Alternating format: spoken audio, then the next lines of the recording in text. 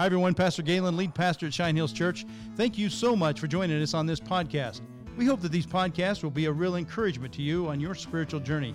You can also connect with Cheyenne Hills at CheyenneHills.org. Hope you enjoy the program. We are across the street and around the world, Cheyenne Hills. Well, hello again, everyone, and welcome to our podcast. And I swear, this time we are going to get to chapter 4. We get there. You know, that's the whole reason for this is so that we could talk about chapter 4 through 19 and cover the things that we couldn't cover on Sunday mornings. And we haven't even gotten, but today, on our third podcast and I want you to kick us off to make sure we get there. Okay, well, break the tape. Pressure. I know. Well, So this is Revelation chapter 4, and I'm just going to jump in with verse 1. I think it's beautiful. Galen has talked about Revelation chapter 1, verse I believe it was 18. That kind of 19. 19. Yes. There we go. That outlined structure. It. Yep. And I agree wholeheartedly. But I just if you have a heart to receive this, receive it. This is what it says. After this, I looked, and behold, a door standing open in heaven. And the first voice which I had heard speaking to me like a trumpet said, "Come up here, and I will show you what must take place after this." There's a friend of mine. He attends a church in Minnesota. It's called Church of the Open Door, and this is their kind of theme verse. And I love it that there is this.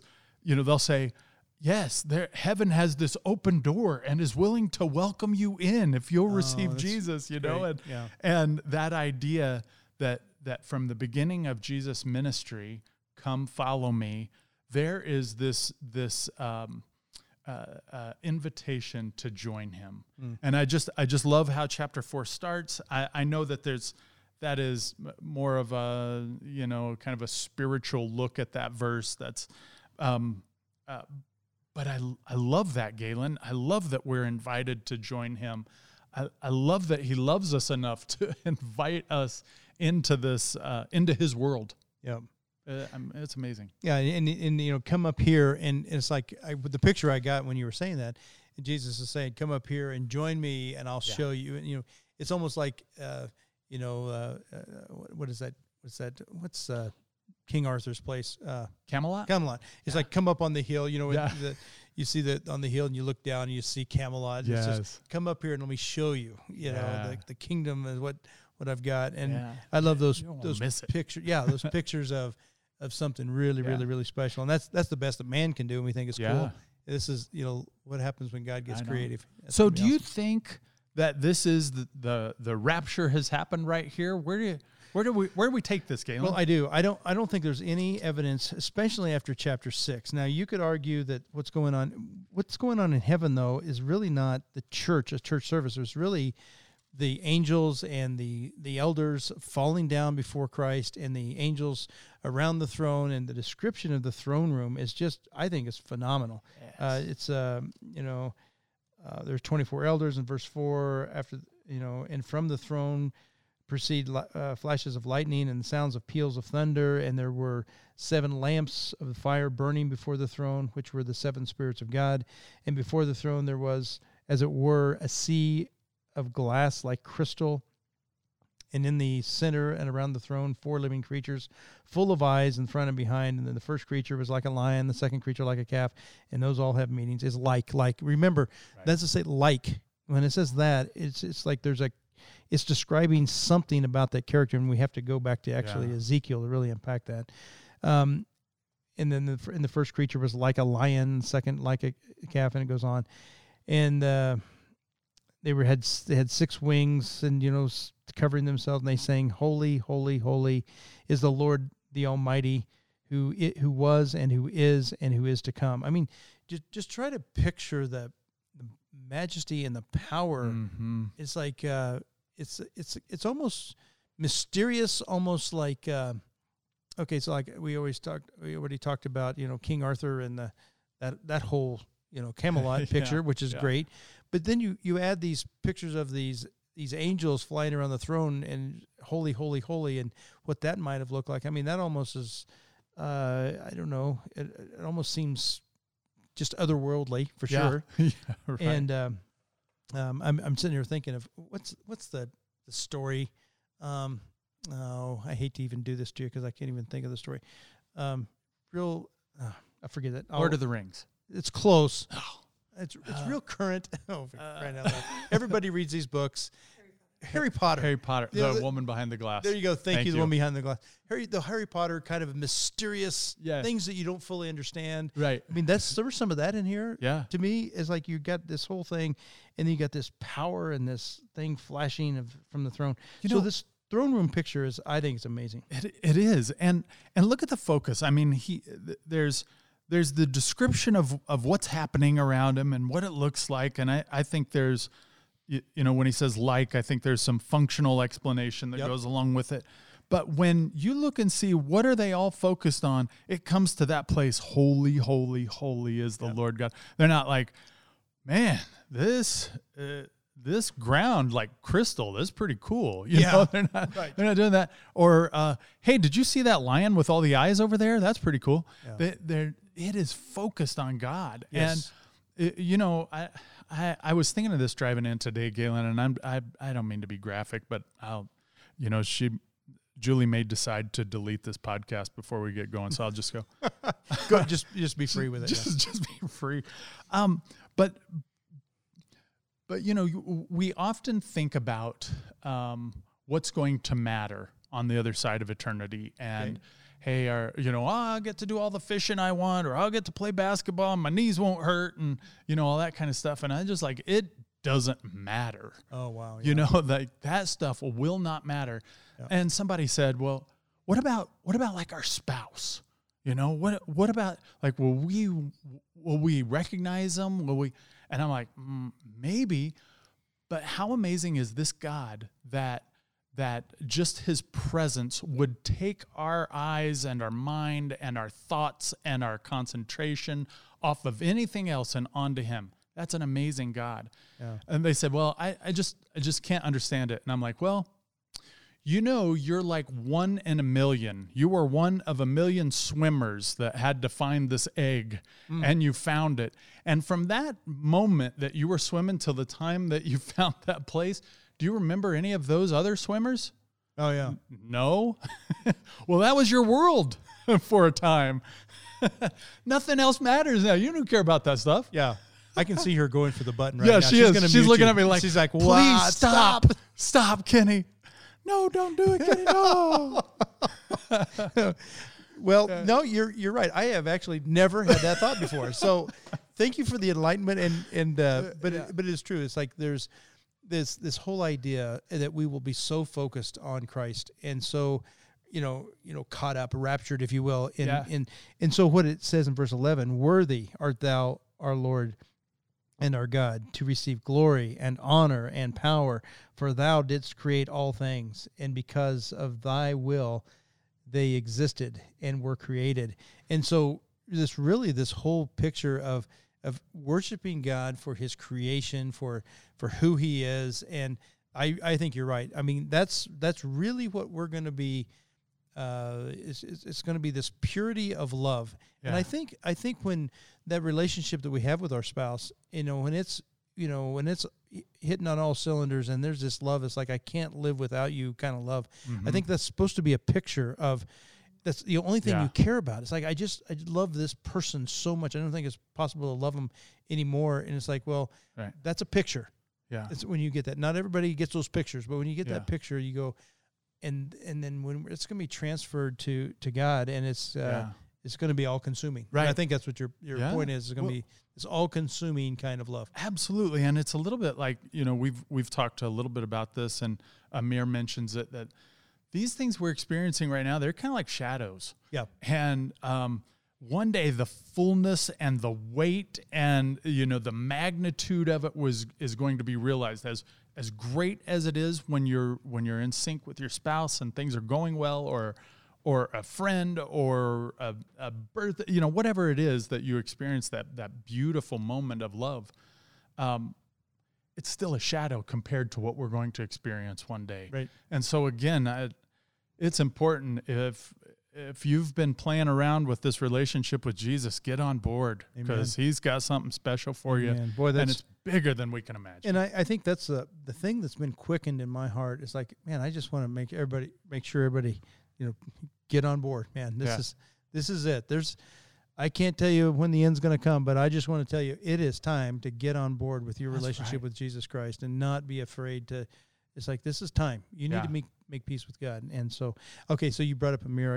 I thought this whole thing was really cool because he said something about you asked the question do you see the bride of Christ? Do you see the church after chapter 4? And I personally don't. Yeah. I think this is all just the scene in heaven. I think the church is actually purposely left out because I believe this is when he starts opening those scrolls, and I think the church is specifically left out of that because I think that we are spared from this great tribulation. Okay, and Amir said, well, there's a lot of people to think that the church is going to go through part of the tribulation and experience the wrath of God and all that. And he says, why would that happen? He says, how many people would come and just beat their wife up before you marry them? You would not go home and just, isn't that a cool thought though? It's like, who goes and just, I'm going to go beat you up and then I'm going to take you to be with me. Right. No one does that. No, yeah. That's not what he's going to do. And I just thought, man, that's a good picture. It is. I never had thought that thought before. That's one thought I had never thought before. So anyway, it's like, I do think, when Christ talks about us as his bride, now he definitely wants to purify us. Yep. And we've talked about that coronavirus. I think even this racial tension that we're feeling, and boy, do we make sure we're purified, and we make sure that we do those kinds of things that purify. And there's no question that he wants a purified bride, but not one beaten up. Right. And I'll tell you, when we get to the seals, and I'll dive in there right now. Yeah. When we get starting, these seals broken. There's 7 seals that are broken, and they are. It's just the wrath of God and his judgment and on mankind and the evil of mankind, really. Right. It's and as well as to show in the midst of all this, to show Israel that Yeshua is Messiah, that Jesus is who he says he is. Yeah. And to reveal himself to the Jewish people especially. And I really believe that's the major force behind and purpose for the Great Tribulation, the 7-year period of time. So do you think that the breaking of this seal starts that 70th week? I do. I do. And that's actually the first thing happens in chapter 5. There's weeping in heaven because no one is worthy to open the seals, right? And it's like, who is worthy? And finally it says in verse 12, worthy is the Lamb that was slain to receive power and riches and wisdom and might and honor and glory and blessing. And every creature in heaven is on earth and under the earth and on the sea and all the things in them. I heard him say, to him who sits on the throne and to the Lamb be blessing and honor and glory and dominion forever and ever. And the 4 living creatures fell down and kept saying amen. And the elders fell down and worshiped. And this whole idea is that Jesus is worthy. He's worthy to open the scrolls and to look into this thing. There was no one worthy, no one righteous enough, no one. And so what this is showing is that Jesus Christ is the one that, a lot of people, they'll look at the Old Testament and they'll say, well, why did this happen to this group of people that's not righteous and this is not righteous and all these things. And but I think what God is showing us in this picture is that there is one who is worthy to judge. Yeah.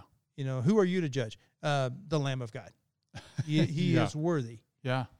He can bring the truth to light, and he is worthy. And so that's really what I think chapter 5 is all about is and when they see that the Lion of the tribe of Judah, the offspring of Jesse, this root that shoots up, and he is the one that is worthy. It's a beautiful, powerful picture.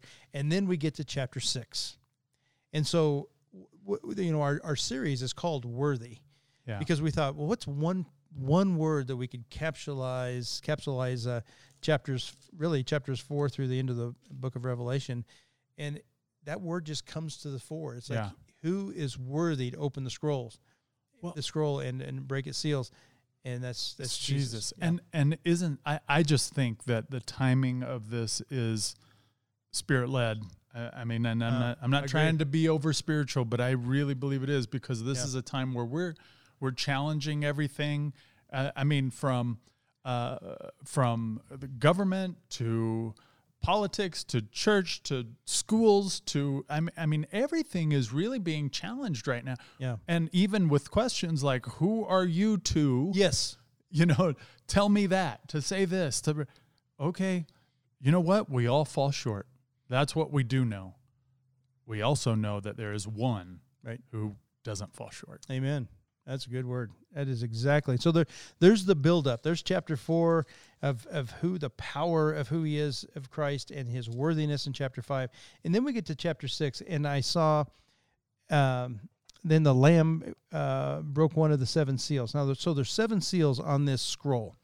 Now, the way that I don't know if I can visually describe this scroll, but all 7 seals, in other words, you don't have to break all 7 seals to unroll the scroll just a little bit. You break one seal, and part of the scroll unrolls, okay? And then there's the instructions of what happens in scroll number 1. And then there's another seal broken, and it rolls out a little bit more. So it's kind of a staggered. I've seen it before. It's like if you were to roll it all out, then it would be the top line would go, clear across, and then the second seal it'd be a little shorter, but it's all on one scroll. Does that make? Oh, it is. My picture. Oh, because in my mind, and this is just my mind, I've never studied it. I mean, in terms of these types of scrolls, but I always understood it like 7 documents rolled into one and put together with that one seal. But that's not what you're saying. I'm not going to say that I know this is right. This is how I've heard it described to me. This is interesting. But there's actually legal documents, and the seals were, and there's some more story. I wish I'd have gotten some of this story, but there's who's worthy to unroll this inheritance.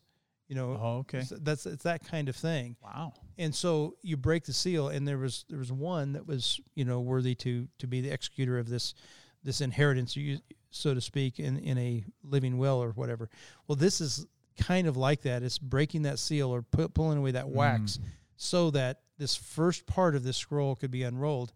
And then once you get to the end of that, you stop, and then you read the first. So here's the first scroll. And I saw the Lamb, let's see. And I looked, and behold, a white horse. And he who sits on it had a bow, and a crown was given to him, and he went out to conquering and to conquer. Now, a lot of people think that this first scroll is, okay, well, that's a white horse. That's got to be Jesus. Right, because good guys always ride on the white horses. That's right, and wear the white hat, right? Well, this guy happens to have a dark heart, and this is the people that I've read and Walvoord and these guys, that this first horse is the Antichrist. So the first thing that's really unveiled.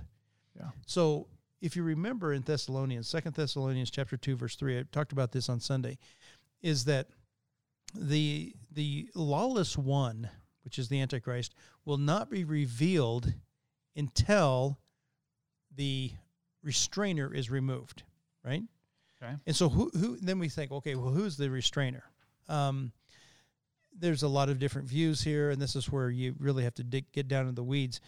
Some believe it's the church, some believe it's the Holy Spirit, some believe it's government.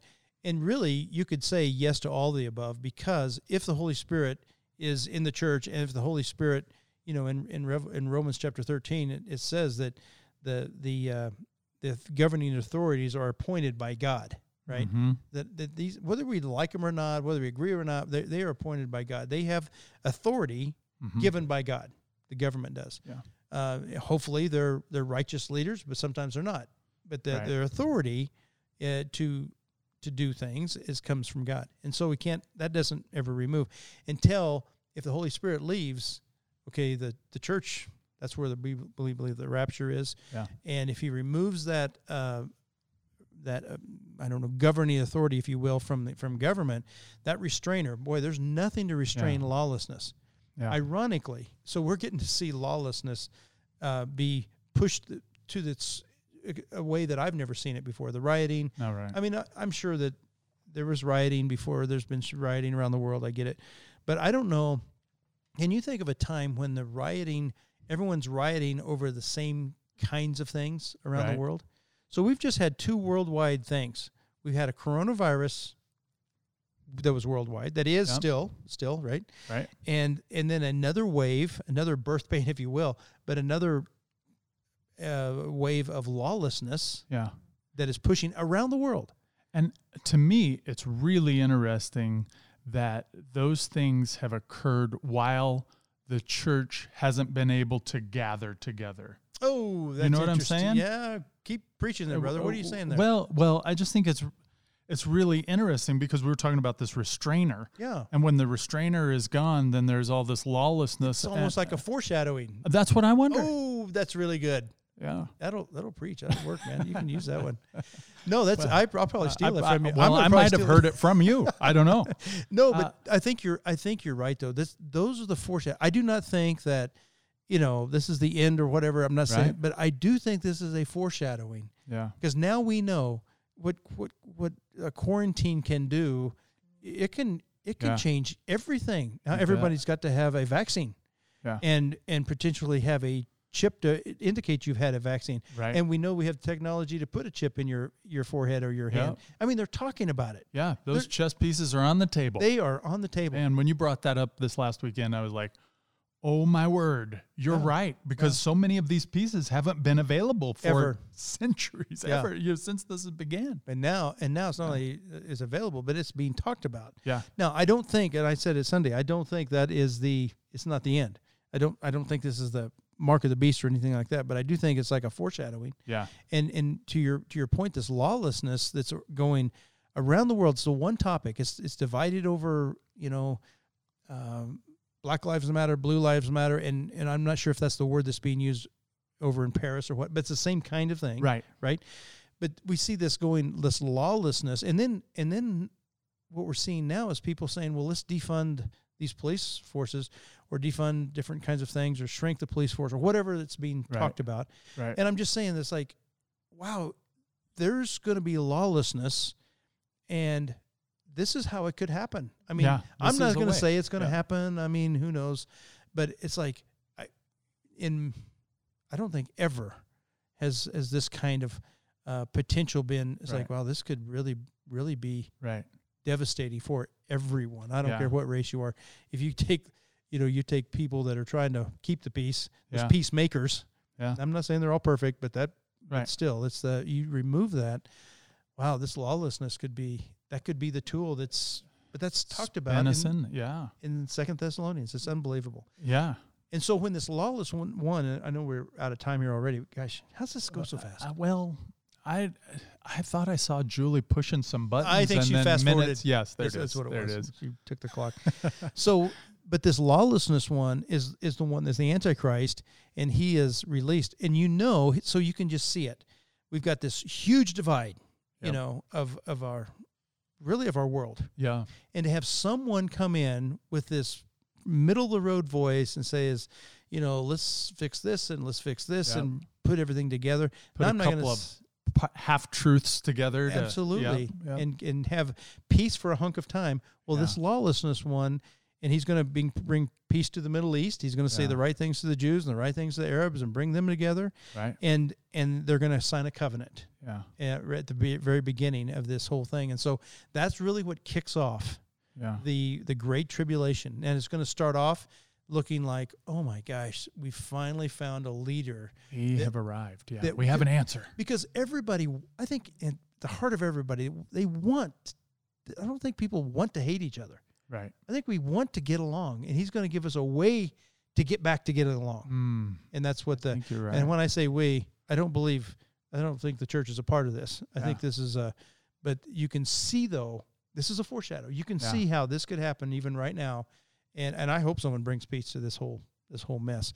Right. I hope the church can be a part of it and not be a part of the problem. But well, anyway. I like your view with the white horse. I think that is really important because a lot of the views of Revelation are inconsistent internally. I mean, when you start to read it, and we talked a little bit about that the other day with, we thought that was the first 1,000 years after Jesus. Well, maybe it was the second 1,000. Right, no, that didn't work. Yeah. So there's a lot of internal inconsistencies.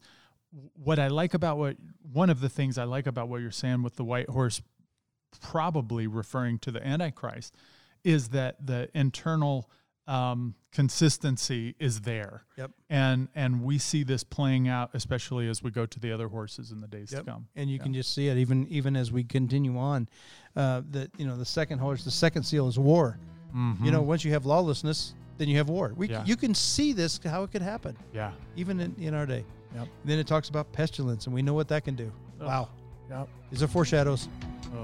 I don't want to be a part of the real deal. Yeah. And thankfully, come on up. Come on, yeah. Be strong and very courageous. God bless you all.